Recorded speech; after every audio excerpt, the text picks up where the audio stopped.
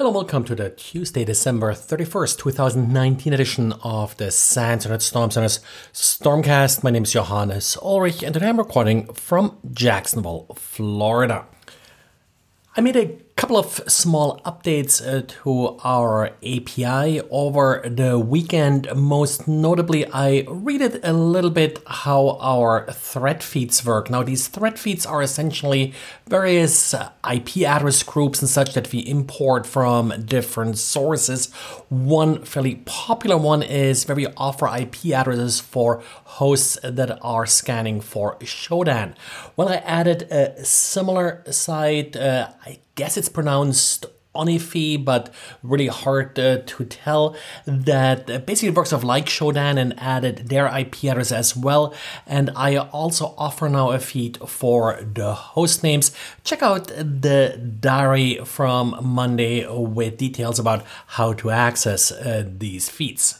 And if you're using our suspicious domain lists, we had some false positive issues in the last couple of weeks, and I think I fixed them. The problem was that abuse.ch discontinued one of their feeds that we were using, and that sort of upset our scoring system somewhat. Also keep in mind that the low feed is the one that actually has most likely false positives. If you're taking the high one, you'll get less domains, but also a lower chance of false positives. And as every year between Christmas and New Year, we do have in Germany the Chaos Communication Congress, or short C3. Well, this time it's in Leipzig, and a bunch of great talks. So just want to talk about a couple random ones here. In the show notes, I'll link to their schedule, which has also links to various recordings and such. One talk by Samuel Gross and Natalie Silvanovic did talk, for example, about some recent vulnerabilities in iMessage. Now, these vulnerabilities have been fixed now, but the talk went into quite a bit of detail in how they could actually be exploited, which of course is the next challenge. The interesting thing about these vulnerabilities is that they essentially allow remote code execution by just sending an iMessage. So there is no user interaction involved on the receiver's end, and they demonstrated how to actually then take advantage of this flaw to execute code on the iPhone. While these particular vulnerabilities have been patched, one can only guess that future vulnerabilities, of course, would benefit from having these exploit techniques already available. A talk by a Korean research group did introduce a new technique kind of to interfere with LTE signals. The difference here to the old techniques was that instead of just simply overpowering an existing base station, which of course isn't always that easy, they instead just inject additional signals into the normal traffic between a handset and the tower.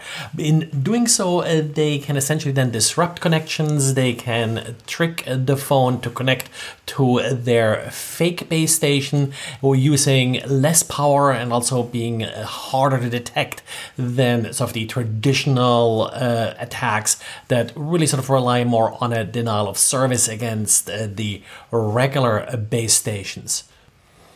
And the third one I want to mention is a talk about Bluetooth and Bluetooth vulnerabilities. Now, nothing sort of outrageous here. I think many of these attacks do require some access to one of the endpoints, but one I think interesting scenario that they discussed was that Android has the ability to automatically unlock and essentially wake the phone if it's connected to a trusted Bluetooth device. And the way this is often used is to automatically unlock the phone when you are inside your car. But by actually extracting some of the keys that are usually stored in memory within the Bluetooth device in the car, someone could then emulate that device and wake your phone. So kind of an interesting attack here. They also talked about other vulnerabilities in common Bluetooth chipsets.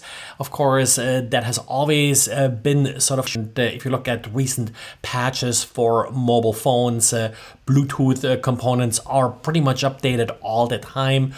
The speaker here also noted that the Bluetooth subsystem is not so easy to actually reset. You typically do need to completely reboot the phone to sort of reset the Bluetooth system. So just turning Bluetooth on and off is not going to do the trick. Well, and that's it for today. It's also the last podcast for the year.